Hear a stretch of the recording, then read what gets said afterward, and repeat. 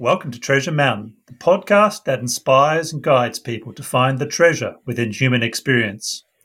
Before we get started on this interview, I wanted to thank all our listeners for joining and remind everyone that you can find out more about Treasure Mountain by going to the treasuremountain.info website or by clicking the link in the description below, where you can contact me by leaving a message, sign up to the mailing list, and find out about other activities coming up in the future. I'd really like to hear from you. In particular, who do you think I should be interviewing on future episodes of Treasure Mountain? And what topics and questions do you have that you'd like directed to our guests on our next Sage Advice episode? Maybe you've got a particular person, a monk, a nun, a layman, a laywoman, that you would like to hear on Treasure Mountain, and you've got particular questions you'd like to ask. If so, get in contact with me via the treasuremountain.info website, and I'll see what can be done to make it happen. If you enjoy this podcast, you can subscribe by loading your favorite podcast app on your mobile device. For instance, Apple Podcasts, the Podbean app, or Stitcher. And then you search for Treasure Mountain. Once you've found it, hit the subscribe or join button to get the latest episodes. And don't forget to tell your friends about Treasure Mountain too. On this episode of Sage Advice, we have our return guest, Venerable Santussika, the abbot of Karuna Buddhist Vihara in Northern California, to offer her sage advice on what role, if any, does faith play in the Eightfold Path of Buddhist practice. Let's find out as we seek for the treasure within.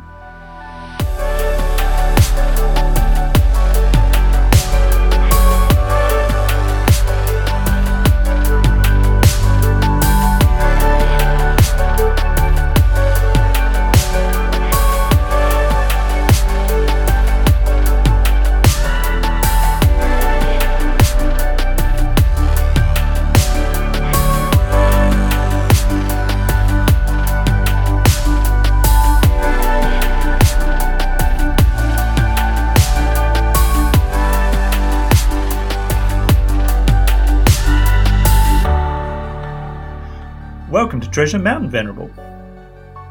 Thank you. Thanks for joining us on this episode of Sage Advice. Today's topic is the role of faith. For Westerners in particular, I've noticed there are a great many that are interested in Buddhism, but are very wary about anything to do with faith.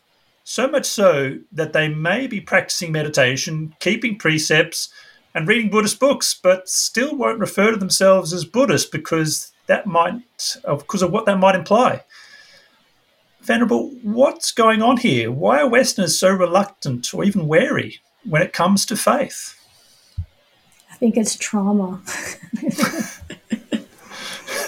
I mean, when we've probably encountered some pressure to go along with something we didn't really feel right about, or in some way feel hurt or inhibited or disregarded or something with regard to faith, or maybe just suspicious. Sometimes people say one thing but they're doing something else. And it can cause us to be quite skeptical. So I think people really are drawn, and people say it often, they're drawn to Buddhism because it's logical. Because the Buddha said himself, don't take things on blind faith. Don't just believe something because someone tells you, and you're not expected to believe anything here just because someone tells you this is how it is. And so I think that's what draws people. Those things are all very positive. So being logical, having a critical thinking capacity, these are valuable attributes from a Buddhist perspective. But if we don't have faith, are we missing something? Do we have the whole package without faith? We definitely need to have faith, but you might also call it confidence. And right. Sometimes people have an easier time with that word. And so it's important to distinguish the meaning of faith and the role of faith in Buddhism as opposed to what we might refer to as faith-based religions, where the goal in a faith-based religion is that you have faith in what is not what you cannot see, what you cannot verify. And that's not the role of faith in the Buddha's teachings or in the Dhamma. The role of faith in the Buddhist teachings is to establish an understanding of the way things work through direct experience. Where faith comes in, it's more of a means to an end. It's not the end. It's not the goal. It's a means to an end. And where we need to apply it, use it, is when we are coming to understand, we're learning intellectually. At first, we come to understand something about the Dhamma, but we don't have the skill, the experience, the tools to actually see it for ourselves, at least not yet. Something like past lives. This is one of the places where people have a lot of trouble with the idea of rebirth and therefore with a real understanding of how karma works. And so if someone talks about remembering their past lives, people are pretty skeptical. Maybe they're open to it, but they feel like, well, I'm never going to be able to know that directly for myself. It's unlikely that I'll remember my own past lives. So I can't take that on board. I'm just gonna continue to feel agnostic about that, perhaps, or disbelieving. What the Buddha said is it's important to have a provisional acceptance of what he described as his direct experience. So it's another important aspect here, that the Buddha was reporting on experience. He didn't make up a philosophy. He didn't learn it from someone else. He experienced it himself, and he experienced it so completely that he could communicate to all of us about this complete system of Dhamma. That's not something he created. It's just something that exists for anyone to recognize if they're able to go that deep. Right, right. And I guess on a related question, from a Buddhist perspective, what should we have faith in? I mean, in one sense, as a Buddhist, you would have faith in the Buddha, Dhamma, and Sangha, but do we need to have faith in our teacher? Do we need to have faith in ourselves? What should we have faith in, and on what's the basis upon which we should have faith? I guess you kind of already implied that it's not so much that it's a faith of something we can't verify. It's just like a provisional. We need to have confidence that, whilst we don't know it yet, that we can. Mm-hmm. Is that right? It is. And it doesn't necessarily mean that we're going to have the psychic powers eventually to see things exactly the way the Buddha did. We might go the route of Venerable Sariputta, who didn't have psychic powers in that way, and he understood through wisdom. Mm. So there are different ways that this complete confidence can come about. Mm. But to answer your question, yes, faith in the Buddha, that the Buddha was awakened, that the Buddha realized Nibbana, that Nibbana is a realization that is actual, Mm. That the Dhamma is the truth of the way things are, and we can come to know it directly, and that there are enlightened people since the Buddha and still today. And so how does that faith develop? How does that, I would rather almost call it an understanding. How does that come about? And the most important way that it comes about is by seeking out people who already know this for sure, who you can observe how they're living, that they're actually living it. It's not someone who comes and teaches and then disappears and you don't know what they're doing with the rest of their life. It's probably a monastic where you can go stay in the monastery and watch them, when they get up in the morning and when they're eating their food and when they go in and out of the bathroom, and you just like see them interacting with people all the time, and they're really living this. And when you have the opportunity to be in the presence of someone who's really, really advanced, perhaps known among the supporters to be fully awake, you get a chance to recognize for yourself, to really see, that this person really isn't operating out of greed, hatred, or delusion. And yet, in answer to your question, I would say it's not so much that we put our faith in a teacher. We can develop confidence in a teacher if we follow what the Buddha said about observing them carefully. If they would ever be obsessed by some state of greed or hatred or delusion that would cause them to lead someone the wrong way, we have to develop the confidence over time and experience that they would not do that. But you still don't put full faith in the teacher because you can't know for sure. And when someone does put faith in a teacher and they do go the wrong way, it can be so devastating. Instead, we put our faith in the Dhamma. Yes. So it's not necessarily just a personal faith, but also a faith in the Dharma, or the nature of things, and that there is this possibility for awakening, which is always there at all times. I want to just briefly hark back to something you said in the previous episode. I can't remember exactly how you said it, but it was a very beautiful statement about our own potential to achieve awakening. Because I feel that, in the West, we've got this strong sense of individual ego, and we get pumped up by the school, by community, and so forth, that we should have self-confidence because there's something special about us. But perhaps the thing to note about, I see the flip side of that is that often people have, they often have a lot of self-doubt.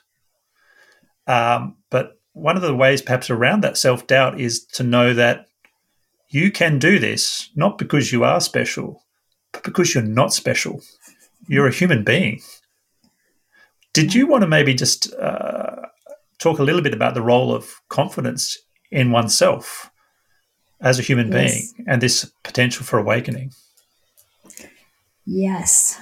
So I'll just cite the Buddha on this in a way, because the Buddha talked about being clear about when we're doing things that are wholesome and when we're doing things that are unwholesome, when we're doing good things and when we're not, and to go remind ourselves of our goodness. Remind ourselves that, well, today I didn't intentionally kill any living beings. Today I didn't intentionally take anything that wasn't given me, and so on through the precepts. Today I had this kind thought about someone, or I did this generous thing. And to really remind ourselves of our own virtue, of our own generosity, we can remind ourselves of the things we actually absolutely feel confident about in our knowledge of the Dhamma because we experience it. And when we do that, we gradually build a confidence in ourselves. When we keep precepts and we realize we're keeping precepts and the good in that and anything else that we're doing that's good, the Buddha really emphasized looking at what we do, looking at what we've learned, looking at what we know for sure, and reminding ourselves of those things and recognizing that that's where the confidence is. It's not in a personal self. I have this characteristic, or I have this ability, or I'm, liked, or whatever it is. All those things are just incidental and not really that important. But how we live in virtue, wisdom, as the Buddha described it, is knowing the difference between what's good and what's not good. And then he said, bring up the energy to do the good and avoid what's not good. And these powers of wisdom and energy and living blamelessly, these are the things that help us to develop confidence. We can hold our head up high in any group, any situation. We know we're okay. And we have to kind of tell ourselves this, because there's so much strong conditioning that says we're not good enough, or we're only good enough if we can prove ourselves to be, the top salesperson or the best whatever. We're liked by certain people or something like that. Fame, all those things that don't last. But those virtues, those things that the Buddha praised, they go with us even after we die. They're developing our character. That stuff stays when the body dies. So it's really valuable to begin to learn how to look at things and to really acknowledge that. And people often ask, doesn't that make a person kind of egotistical? It's like, no, it has the opposite effect. I think it really is humbling as we develop those characteristics. We see that it's not personal, but it is a matter of choice, which is so refreshing. We actually have choices, and the Buddha said all the time, make those choices, develop the mind. That's our responsibility. Previously, you said that in Buddhism, faith is provisional. It's not an end, it's a means. I'd like to question you about that, based on, not on the theory, but on your personal experience, either your personal experience or on people you've practiced with or taught. What is faith for? Why is it valuable?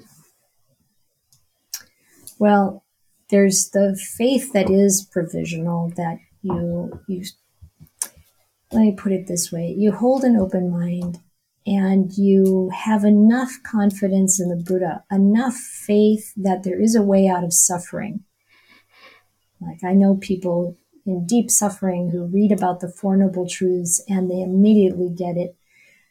There's a way out. As soon as we recognize there is a way out of suffering, that's already faith. And there's a joy, a relief that comes with that. And so that provides a basis for the mind to become more happy, for the body and mind to relax. This is the way to meditation, to samadhi. And then samadhi is the gateway to deeper wisdom. So it starts with that kind of level of faith. And then as we develop, as we experience more on all the aspects of the Noble Eightfold Path, then we have a faith that is grounded, or sometimes I say, my faith was developed brick by brick.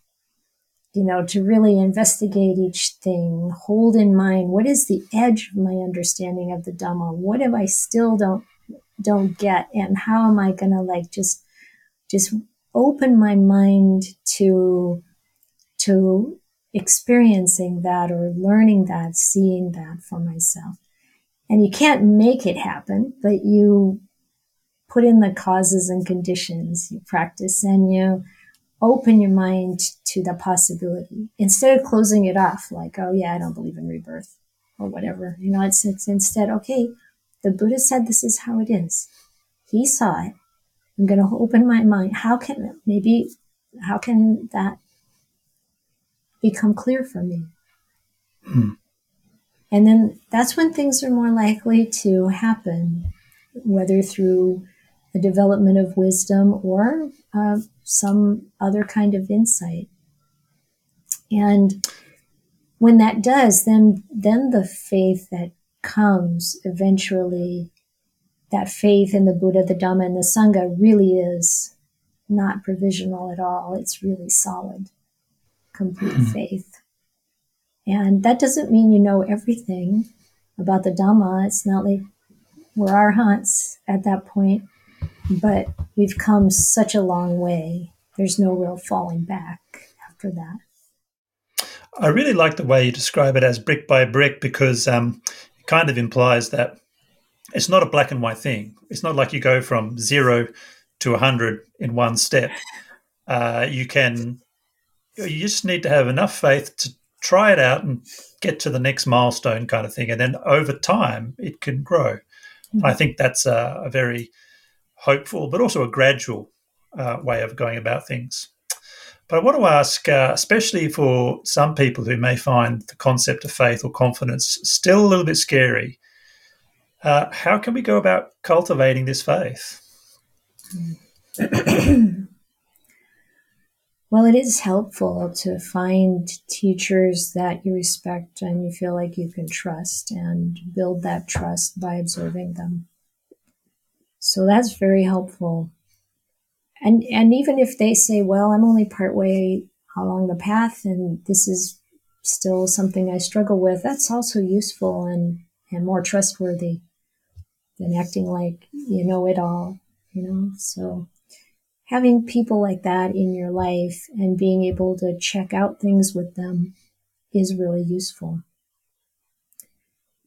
And giving yourself an opportunity to be happy, to really see that the Buddha emphasized joy a lot, joy and happiness. And when we're happy, it's also easier to